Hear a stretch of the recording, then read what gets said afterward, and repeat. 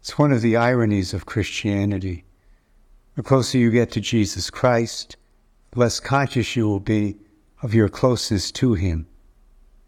To put it another way, the holier you become in your life, the less aware you will be of your holiness.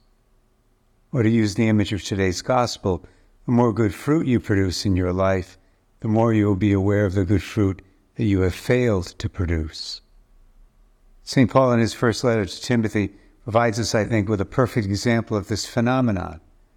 Paul, who had been following Jesus faithfully since the day the Lord revealed himself to him on the road to Damascus, calls himself here the worst of sinners. He makes that point to encourage Timothy and all of us. He's basically saying, look, if the Lord can forgive me through Jesus Christ for all the sin in my life, then He can certainly forgive you no matter what you've done in your life. Was Paul the worst sinner on planet Earth when he wrote 1 Timothy? Of course not.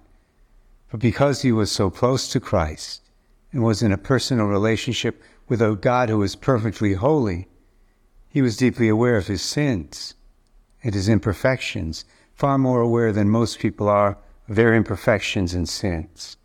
So it probably seemed to him like he was the worst of sinners.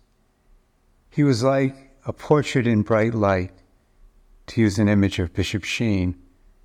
Sheen used to say that if you take a portrait, a painting, and look at that painting in dim light, with the light source far away from the portrait, the painting will look pretty good. All the colors will appear to blend well, the brush strokes will look smooth.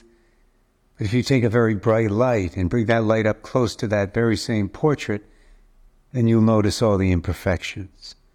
Places where the artist put a little bit too much paint, places where the colors didn't blend perfectly, etc. In the same way, when we're far away from Jesus Christ, who is the light, the true light of the world, we'll look pretty good to ourselves. Well, sure, we'll still be committing sins that hurt our families and friends and many others, including ourselves, but we won't be aware of those sins. At least we won't be as aware as we should be of those sins. So we'll keep on committing them in all likelihood.